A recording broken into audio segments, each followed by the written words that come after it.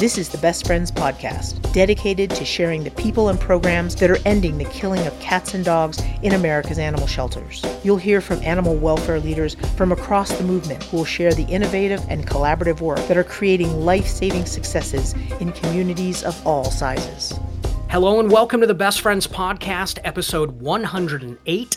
It is Thursday, April the 21st. My name is John Dunn, and on this program, as the intro says, we endeavor to bring you the stories from the front lines of life-saving. And this week, it was a front line that I was able to visit myself in person. The first work travel for me in about 2.5 years, so it was very exciting. But I have to be honest with you, it was a lot more exhausting than I remember. I don't know if that's because I'm out of practice or I'm getting old, probably both. Now, I'm not sure there could have been a better place to go for this first trip back. I went to Northwest Arkansas. You may be wondering why that area of the country. There are a few good reasons, and one is a big project that Best Friends and dozens of partners in the Bentonville area are involved in. It's incredibly exciting. That will be the focus of upcoming episodes later in the year. While I was there, I drove about an hour over to the town of Eureka Springs. Again, this is in the northwest corner of Arkansas in the Ozarks. It is a rural community and a rural shelter if there ever was one. The executive director of the Good Shepherd Humane Society, Cole Wakefield, gave me a tour of the facility where they're saving more than 90% of the pets coming into their care. I thought I could play some bits from that tour that would give you a better understanding of the organization and the area. I was able to condense it down just to about 7 minutes, and after that, you'll hear that Cole and I moved to a much quieter location to chat some more. But again, first up, a little bit from the tour. So this is the office, and that's Brandy, my coordinator. Brandy, nice to meet you. She keeps me going, moving forward, and my ADD helps me keep my ADD focused. Well, this is the spay and neuter clinic. So we spay and neuter our animals here. We also do this with the public. It's low cost spay and neuter. We do 2 days a month. It's all self-contained. We have all the equipment from anesthesia, the autoclaves, all the instruments. And you have a vet on staff or no? So we have contract vets. So we have a shelter vet who comes and visits us every other week. And then we use different vets for the spay and neuter clinic. I had to recruit, which I thought was going to be a challenge. But we actually just sent out a letter to all the vets in Arkansas. Said this is what we're looking for. We just need somebody to come in for a few days a month, make a little money, and help us out. And we got a pretty strong response, so we were able to find somebody. I mean, it was kind of a Hail Mary. I really wasn't anticipating any response. You emailed every vet in Arkansas? We sent a physical letter out. How'd you get that list? It's on the vet board. Oh, yeah. Just went to a licensing board, and you can download it, and I went to one of the, mailing providers online, just found the cheap one and uploaded the list and wrote a little letter. And I mean, I think, we probably sent out 300 or 400, but, the response was great. I would say time well spent, money well spent. I mean, obviously it was, and the point where I was going, well, I don't know what we're going to do. I mean, I don't know if we're just going to have to do something else or wait, because I didn't think that we would find one. And of course, everybody's telling me, it's, you're not going to have any luck. And I think that if we were asking for more time from one vet or more of a commitment, we probably would have had a harder time. But 2 days a month, that's one of their weekends. Where are they coming from? Coming from Bentonville. Okay. So yeah, this is the clinic. So I have everything. That's the surgery room in there and the prep room in here. Not fancy, but it does the job. Yeah, this is something that I like to show other places and go, you don't take much. And even as a shelter, if you look at the cost of paying a vet $500 to come in for a day and do 40 of your shelter pets versus what you're paying a private clinic, investing in even if it's just an internal clinic, which means you just need an anesthesia machine, a table. This stuff is very grantable also. Right. Hey, we need an autoclave. I mean, there are a lot of foundations that would just love it. Yeah, I mean, because it's solid, real stuff. Mm-hmm. We're going to go buy it right now, and then you're going to see that we did it. And so I think that, that's, and I mean, grand plan, if I could just decide how to run the world. We have 5 rural shelters around here. Let's put a surgery room in each one. And then you have one vet that is the shelter vet and just does a, circuit riding preacher. Makes rounds, And I think that ultimately when it comes down to rural programming and stuff like that, I mean, that's what it's going to have to be shared. I mean, Good Shepherd can't afford a full-time vet. There's not I don't know if there's any shelters in Arkansas outside maybe a couple of the really big cities that could afford a full-time vet on their own. Yeah. So if we're wanting to do more of that sort of thing, we're going to either have to figure out how to have a bunch of, have 15 part-timers on the roster and juggle them, or have, a couple that, sort of spread around everywhere. Sure. But so this is our dog runs. Everybody's going to be a little bit rowdy today because they didn't get outside. That's fine. So these guys are from the hoarding case. You can see this is somebody that we think they were treating their skin with motor oil, old country remedy. This is another one of that's from the hoarding case. This big old dude's from the hoarding case. Look at that sweet. That shy guy, he's also from the hoarding case. Oh. You're the only organization that can help in a moment like that? We're the only one around here. Yeah, it's one of those things, like I wanted to get everybody out as fast, but also everything's strained. Like even some of the transport partners we've used before, everybody's just locked down. It's getting a lot harder right now, so. There's several dogs in there that, medical issues, obviously fear. There's a lot of stuff going on. Who's adopting them? What happens to dogs like that in your care? Well, we have a lot of success. They usually end up staying longer, but we had pretty good success with adopting special needs dogs. We do live broadcasts. Like I did one. Like on your Facebook, on Facebook, to say, hey, this was an older dog, we want to get him out of here. He's not going to get better sitting in here, and be honest with people. Like, I always tell people, I said, it doesn't matter how great I am at running a shelter and how wonderful we are at everything we do, it's still not a great place to be a dog. So we just try to encourage that, and he can't, we had a foster come the next day to get him. And that's local folks. Right. Yeah. Coming out of this hoarding situation, we're going to end up with a lot higher proportion of senior dogs than we've had before. So that will be a challenge, and it's just one of those things we'll have to figure out. How many foster homes do you have? We just have a handful.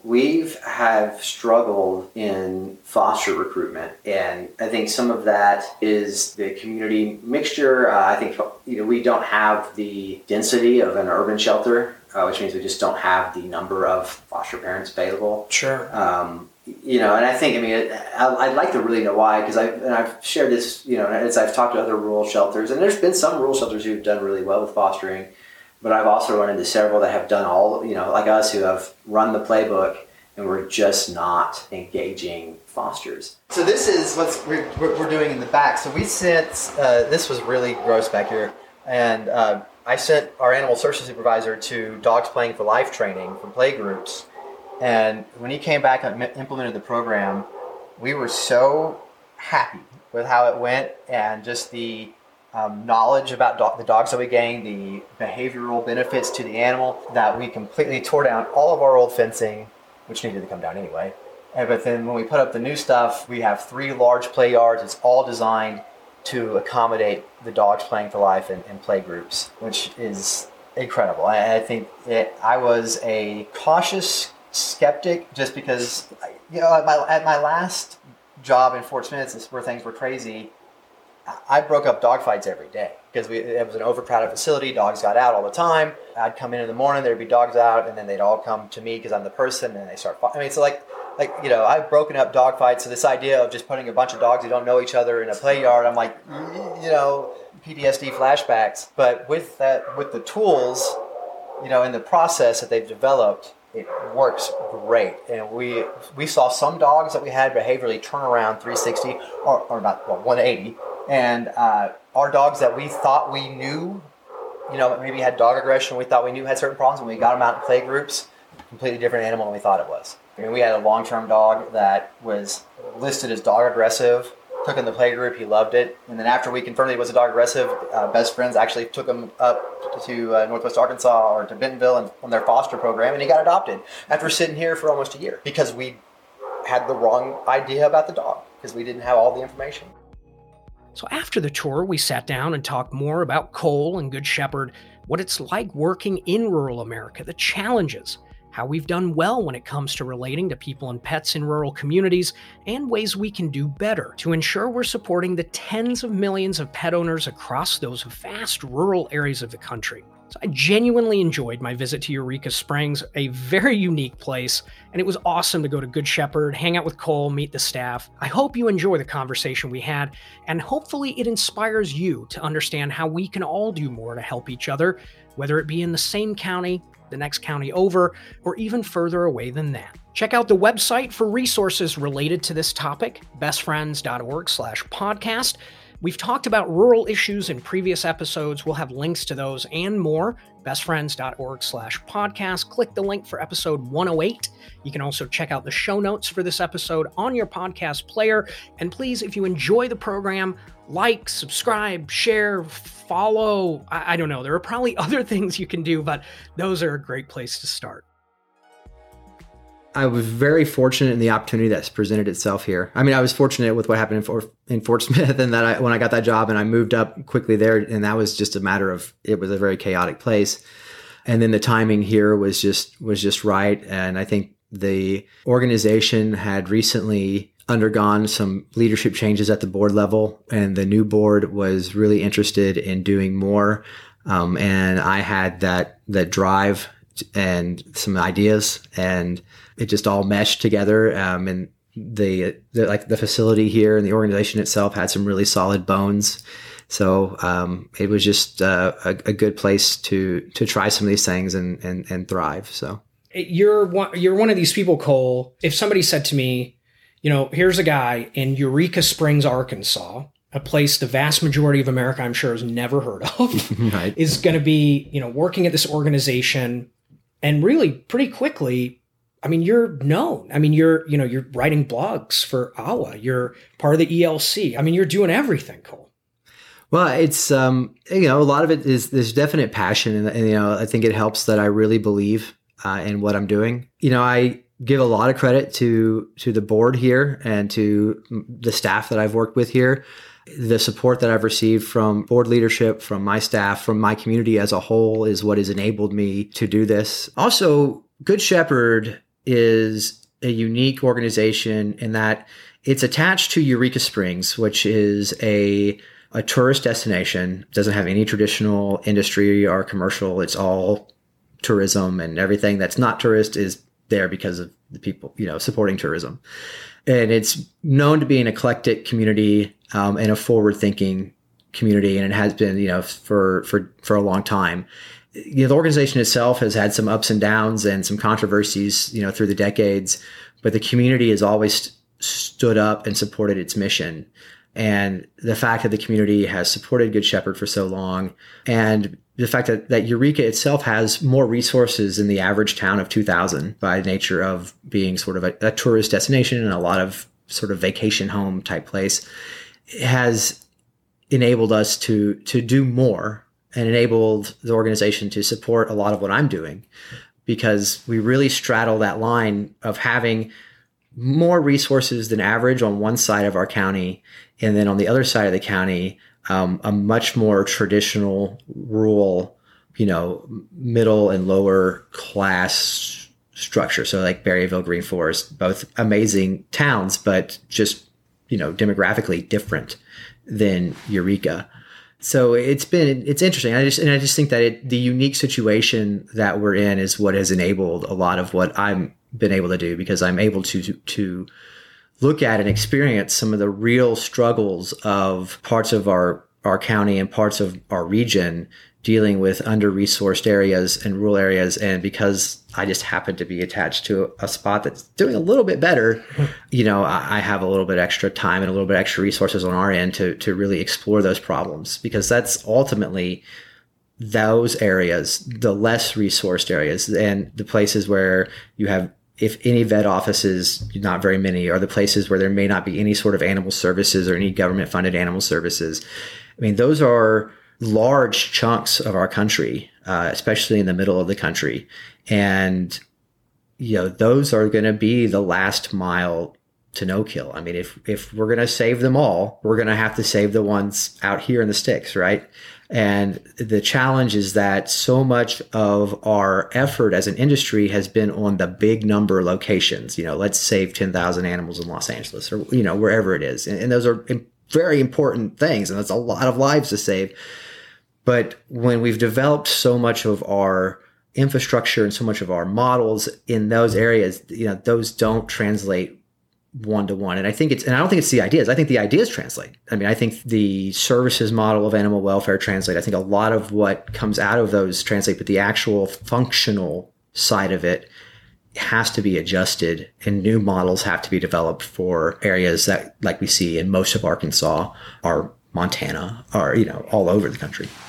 Yeah, I think there's a lot to that. I mean, I think culturally, if we think about this sort of arc of animal welfare to where we are today, where, we're finally saying no more judgments. We've got to, we got to break down barriers, like all that kind of stuff. I think it's difficult for an average animal lover, animal rescuer, certainly, to be able to step foot in the southwest side of Atlanta or Gateway, Arkansas, with a population of 400 people. Right. And I think the challenges are, especially in, it's very similar in certain urban areas, and especially when you have isolated urban populations, it's the same question. And then, of course, there's the whole outsider problem of, the idea that there's very few communities that want somebody to just walk in and tell them they're wrong and they need to do something differently. It's not an effective way to communicate to people.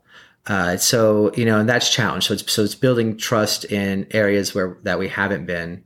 I mean, what is the reception like for you? Because you're is it Arkansanian? It'd be an Arkansas. There's some debate on that. Whether there's two schools of thought. One's is Arkansas and the other is Arkansas. I'm an Arkansan side of that debate. So. Oh, okay. The reception to you must be, I assume, better than it would be for me. That you're a local guy. Yeah, I mean, I think you speak Arkansan, is what right. I'm saying. That helps, but the biggest advantage has come from, and it's not, and some of it has been 2 years of relationship building. It's not instant. This organization has been around since the 70s, so it's had a history, which means it's had 30 years to do great things and 30 years to piss people off. And that's happened. It happens everywhere. So, there's some of that is just practical, down to earth, just relationship building. To it all is also removing all judgment. And we have tension in the county because there's an east-west side of the county. Like I was talking about before, you have Eureka Springs, which is stereotypically, sort of hippie, people would classify it as progressive. They say that's where all the weird people live. And so if you go, what we call the Great Divide is the Kings River, which is just down the road. You go to the other side of the Kings River and people go, well, I don't know about those Eureka people. And of course, the Eureka people are just as bad. Sometimes we can be just as bad going, I don't know about those people over there on the other side of the county. And the reality is that we're all the same. We all love our pets. We all need help sometimes. And so it's just coming at it from that approach. And that's why, one of the things that I thought was real important to do here when I took over was to get out from behind the desk and out from our gates at the shelter and to get out to the community. And some of that is, like our food support program, our showing up at events, being there to help people, and being there to listen and not walking into community going, I'm taking all the dogs off chains because all of you dummy rednecks have your dogs on chains. Well, you can say that and you may even feel that in your heart, but if you're trying to keep that from happening, that is not the approach to take. Ideally, we should be able to I could snap my fingers and every dog and cat would have a home. If I could have my way, it would be like that. Right? Yeah. But that's not reality. So we can think about how things should be and how we wish they would be and how frustrated we are about how they are. But it's not how it's going to work. You have to meet people where they're at. You have to face the situation for the reality, on how it is. And the reality is that if I walk into somebody's yard and want to talk to them about taking care of their dog, if I do that with my finger pointed, I might get my finger shot off, right?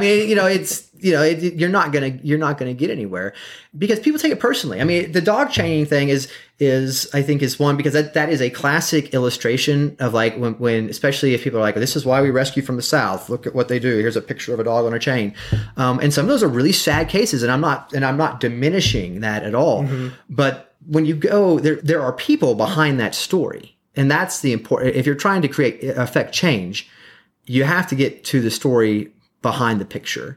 And maybe those people love that dog, or maybe that was daddy's dog. And maybe daddy has, kept his dogs on the front yard on a chain, and because that's what Granddaddy did. It doesn't mean that they didn't love them, didn't care for them, they fed them, but that's what the family's done for generations. So if you come up there and tell them that they're horrible people, you're not only calling them bad, you're talking bad about their dad and their granddad. I mean, that's not going to help you, and that's not going to solve our problem. Most people, and again, I say most people because there are plenty of bad actors out there. Don't get me wrong, and there are jerks and people who are mistreating their dogs just down the street, but it's also happening in Colorado and everywhere else. Mm-hmm. But by and large, if somebody has an animal and they're feeding it, there's a reason, like there's a connection there for something. I mean, why did they keep it? I mean, right? Using the motor oil example. Yeah. I mean, is it abuse? It's not what you should do, but where's the problem lie there? Yeah, it's an absence of knowledge. And what that's a great example, because that particular case, that's a social services failure, a system failure, not calling out any particular agency or saying that somebody didn't do, but as far as just the way the system's set up. I've run into several people in the community who knew him since all this happened, since we came across the hoarding case. When he was a police officer, he used to feed the stray cats at the police station. So this is a man that loved animals, and he was known for his love of animals, which is probably why he ended up having dogs dumped, at the end of the dirt road that he lived on. Everybody knew Frank would take care of him. Right. That combined with, he then went through a year of insane tragedy where he lost a wife and 2 sons, and each in separate incidents. So, this was a man in crisis, emotional crisis. Mm-hmm. And the dogs were just wrapped up in that. I mean, all of them are fat. Yeah. I mean, he was buying cheap food and feeding. I mean, some of them, they're, these are dogs from a hoarding case that we have on a diet because, they are incredibly obese, some of them, or they have the skin issue where these dogs were itching or whatever it was. And he had read somewhere or heard somewhere that motor oil was the way to handle it. So, even though it wasn't, it was an attempt to care. But he knew you existed. He'd been a cop here. Well, he knew Good Shepherd existed. I found out that a lot of the stuff that is sitting at his house, in piles out there came from our thrift stores. I talked to one of our thrift store clerks the other day who said, yeah, he used to come in every other week. Did he just not know that you would be a resource? Like, why do you think he didn't reach out and say, well, I got a lot of dogs here and I need some help. And I think that's where the social services, and it may be that 5 years ago he called and asked us for help and we told him no. Or back before we were, had the type of outreach programs that we had now, he might have tried and not gotten anywhere. And so it was like, okay, well, I guess I'm stuck. Well, it's like somebody who goes to adopt and then gets denied. Says, well, I'm never going to do that again. Right, yeah. You wanted my blood type and you talked to my landlord and you still didn't give me a dog. So I'm going to go to Walmart in the parking lot or call a breeder. But so for whatever reason, he didn't engage. And some of that was obviously there was a mental health issue there. I wonder personally, and I will always wonder, man, if I had been better at getting out into the county and talking to people, if I had been better at outreach, or if we had had more programs in place, or if we had been more hooked up with the sheriff's department who is, patrolling the county, what could we have done that we would have been able to intervene prior to his passing to not only start working to help these animals faster, but to help him, because obviously it had to be an overwhelming thing. And he obviously had some sort of emotional tie to keeping these animals. And the thing is that he's not the only situation like that. Mm-hmm. I mean, I think, there are no telling dozens of probably similar situations going on in the surrounding area. That's why it's important to get out into the community and to get programs into place and let people know that we are here to help. I mean, I have no judgment on that man. He had a heart. He was just in pain emotionally and misguided. And I will always regret that we weren't able to help him while he was still alive. But hopefully we can get better at doing this sort of thing so that we can reach more people in that situation. Annual intake? We use between 500 to 600. Okay. And you said your budget, 400,000. 400,000. Is that growing? It's growing. So our number one source of income is our thrift stores. We have 2 thrift stores. And then after that, we're supported through donations. And then after that, it's sort of grants and other support. Do you have a development person? Do you have anybody that focuses on marketing and fundraising? Me. Yeah. So that's me now, especially I was doing that before, and then coming into the executive director position, I'm taking on on more of that. We don't have a lot of the traditional, like we don't have adoption counselors. Our kennel techs are adoption counselors. That's why I always would laugh when, we're pushing foster programs and you read all these foster materials and they say, well, you need to reclassify one of your adoption staff as a foster coordinator. And I go, well, there's nobody to reclassify. I mean, we don't, that's just, so now, and I've moved, I have a new, well, not new, I promoted my supervisor into animal services manager, who's taking over day-to-day nuts and bolts shelter operations as I'm trying to move to focus more on development. Because our desire is to grow the organization. I mean, right now, sheltering is still the biggest chunk of our expenses by far. I want to change that. I feel like we should be doing a lot more with services, but the reality is I can't just stop sheltering because we're it for the county. So I need to make some more money so that I can expand our services options. So interesting what you said about the resources. And to be honest with you, I never really thought about it. I mean, it's almost like we need a separate set of resources that really speak to and really genuinely help Good Shepherd and however many other communities across the country that really understand your needs. Every community is different. Yeah. Like, what does Good Shepherd need? Certainly not a resources that tells you to repurpose staff you don't have. And I'm probably one of the best staffed rural shelters in the state. I mean, and just because we're doing well, but you saw we have just south of us, the county south of us, they have like maybe 2 full-time and 2 part-time people and 6 kennels and 1 cat room. Since they started some of the open adoption programs and stuff that I helped them implement, they're doing 200 to 300 or maybe 300 or 400 a year out of that little bitty spot. So where are you finding the time to go to the county next door? For a while I was probably running towards burning myself out a little bit, especially when I started. And so I've had to be a little bit more conscious about time and like, okay, I'm taking this weekend.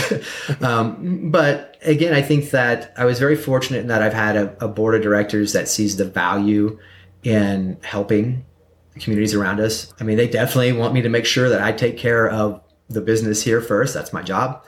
But they also understand that we are a pretty, especially after this last couple of years, we are in a pretty fortunate position in that, the dogs and cats don't respect county lines. They don't see the map. And, they see the value of that. So they've been very nice and, and generous in letting me do some of this. And again, none of it would be possible without an amazing staff. I'm very, very fortunate in the staff that I have now. Some other, I think, budding leaders and just really passionate people. And without each of them, I mean, I wouldn't be able to do what I do. I mean, you talk about burnout, the fact that you have these passionate people, these leaders of tomorrow. I mean, it says a lot that you're identifying that and trying to nurture that as well. Because again, I think in larger places, and less so today because everybody's struggling with staffing, but I mean, it used to be that, you put an animal care job up and people apply and, you run through them. It's fine. I'll find someone else. You don't have that luxury. I mean, how many people in Eureka Springs, even with good pay, want to work here? Right. And and the pay is not great. And it's tough and it can be tough. I would say that I've been very fortunate with the staff that I have. My animal services manager, he was actually here under previous management, the only person that remained and is incredibly dedicated. But he was somebody that was just an animal care tech and he hadn't had a lot of institutional investment into him. I made it, I was determined, well, let me see if there's some leadership to nurture there. We put a big emphasis on training here. I mean, and the thing is that there are great resources out there for training that are free. Everybody, all of our animal care staff are Fear-Free certified through the Fear-Free Shelters program. And, we offer incentives and stuff for them to go to Maddie's University. If we have a scholarship or I find the right conference or something that I think is going to match, we send people to them. And all of that pays for itself in so many ways. I mean, that training is amazing. And I think when you invest in people and people see, oh, this guy cares enough about what I do to let me sit on a computer for 2 hours today to do this course, they tend to reward you with good service. I mean, and that's been the case here, and we continue to. I will always be a proponent of continual learning and continual training, no matter whether you're cleaning the kennel or running the shelter. I think there's a lot of things that have really blown me away this week, and one is the coalition, Partnership for Animal Welfare. Yep. 40 members across 5 counties, I think Kristen told me. Just for some comparison, I was thinking about NKLA, which is No Kill Los Angeles, a very big coalition, great strides in that huge city, 500 square mile city, right? Huge. Right. I think there are about 120 coalition members, which is a lot. Right. So 40 here is like kind of mind blowing. What has that done in the last 3 or 4 years in terms of helping you, working with other people? I mean, I've got to imagine that if nothing else, you've got some camaraderie and you're not just over here in Eureka Springs, and hopefully you're helping each other. Yeah. I mean, I think the big thing is that, we know each other now. All right. Right. So, and it's still not uncommon to not know the people who run the shelter or the county next to you or the city next to you. So that really, I think, helped make those, making those connections and stuff. And there's people in the Paw Coalition that I talk to all the time. And even if it's just chatting online with, hey, what's going on? Or, hey, I have this dog, or I saw this, or is this person legit? Things like that is very important. One of the great things that was really cool that happened not too long after I started here and started getting involved in the coalition, we had a hoarding case in the county next to here, in Boone County in Omaha, Arkansas, similar to what we're dealing with now, but dogs were in much worse condition. The Humane Society in Boone County called me and was like, the sheriff just arrested this guy. He's got all these dogs out here. I think there was 40 something. We don't know what to do. Like, we can't handle this. This is way too much. And I said, well, I mean, I know I can't handle it all, but hold on, let's figure out what we can do. And I reached out to the coalition Facebook group and said, hey, here's what's going on. Who can help? And I mean, I would say 5 or 6 organizations jumped in. We addressed that situation. Those dogs had to be gotten out immediately, and it took that team. And I mean, I was proud of the fact that, Northwest Arkansas came together and we solved the problem. We didn't have to call anybody for help. We didn't have to get the emergency response team from a national. Like, we were able to figure it out, and we went out there and took care of it. And that was enabled by the coalition, just by having made the connections and the contacts. Can we talk about rural outreach a little bit? I mean, that blog series you did on OWL, I thought was great. And I'm not saying we figured out urban America. We're still figuring that out. But I do think rural issues on the whole, we don't know anything. Right. I mean, maybe folks in Little Rock, do they have any idea what's going on? And if they even know, are they getting involved? There's a huge amount of work, like what you just said earlier. It's the 50 animals a year, 20 animals a year that are like, nobody even knows. Yeah. It's, the problem hasn't been solved anywhere. We still have a lot of work to do everywhere, but we do have some really great urban models for most cities or urban areas. And now it's getting to the point to where the bigger problem is convincing people to do it versus how to do it. But that doesn't extend to access to care. Now, access to care is still an issue everywhere. But in rural areas, we still haven't figured out the how-to yet. We're still several steps behind. And that's why I feel like it's important. We got to start catching up, because, if we keep making progress like we're making, we're going to get right to the goal line of what we're trying to do, and then we're going to get stuck. If you could snap your fingers today, and I'm not saying, Cole, you should have all the answers, right, but if you could snap your fingers today and resources were not limited, and you just had time and money, what would you do to help this area of the world? I think, when it comes down to it, it's going to be pure retail outreach and retail politics. We're going to have to train people who work in animal. We're awful at communicating. So we have to train people how to communicate with their communities, how to communicate to the leaders in their community. Some of it is, it's going to be knocking on doors at some isolated shelter saying, hey, I'm so-and-so from so-and-so. You guys need some help?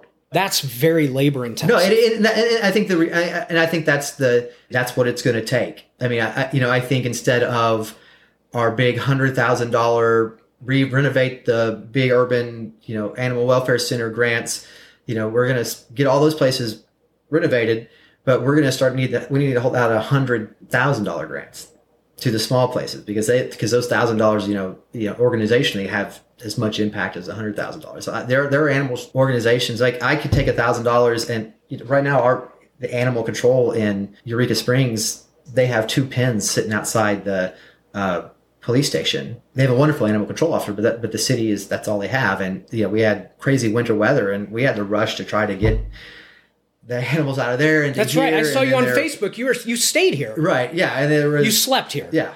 And it was, we had one day I slept here and I was here by myself for that whole day because nobody could get in. But there are places where if you knocked on the door and you said, hey, why don't you try doing this? And they're going to go, well, we can't afford that, or we can't, or what do you have? So, well, what if we can give you $1,000 grant if you just try opening up your adoptions. What's next for you? What's next for Good Shepherd? We're doing some really cool things. I think that Good Shepherd, we're buying a new building in Berryville that we're moving our thrift store to. Attached to that building is a 1,000 square foot warehouse with a loading dock. So we're going to really try to ramp up our food assistance program. I'm hoping to get involved with some other programs so that not just for us, but where we can get truckloads of donations or cheap food in, and help other shelters and humane organizations around, along with human food banks and all that stuff. So we're really pushing that this year. We have a new community cat TNR program that we're implementing thanks to a Best Friends and Paw Alliance grant that we got, which is exciting. My future is, I'm real, interested or excited about executive director promotion. So I'll be diving more into development and getting out there, doing that retail connection and retail, fundraising. And also, I hope that this allows me to do more and help out more with whether it's working on a HOS working group or, speaking at a conference or sitting down and speaking with you, doing more of this development and keeping the focus on the rural side of things. And I want Good Shepherd to be one of those places where maybe we can work to develop some of these models and, some of these processes. Well, I think you have an opportunity today better than ever for that. To the point you made earlier, it has to be people from within the community. John Dunn coming in, okay, who the hell am I? You know what I mean? Like some city slicker or whatever. I think it's, I hate to say it like this because it sounds negative, but it's a hot topic right now. And we realize that we need to do something about it. And we need the Coles to really help us figure that out. And there are some other people out there who are really excited. I got some really good feedback on the blog. There are some great leaders out there. In Arkansas, we have some great leaders. We have, somebody you should really talk to for the podcast at some point would be Mike Wheeler from Cabot, looking at what he's been able to do in Cabot and taking what we would consider to be a traditional red state community that we're like, oh, they're not going to invest in animal welfare. And he has just by smart retail politics and being an asset to the community has gotten that community to really invest into their animal services. That's somebody to look at building some sort of model off of and talking to. So I hope to keep the conversation alive. I think that's important. It's out there. And the reality is, unless we do it, unless we figure it out, we're never going to meet our goals. I'd like to thank Cole and the rest of the staff at Good Shepherd for their hospitality and thank them for all of their work. And thank you to all of you for listening and everything you do to help people and pets. And thank you to Bethany Hines, Kayla Sebo, Whitney Blyton, Kim Claunch, Tawny Hammond, and Mark Peralta for helping to produce this program. My name is John Dunn, and this is the Best Friends Podcast.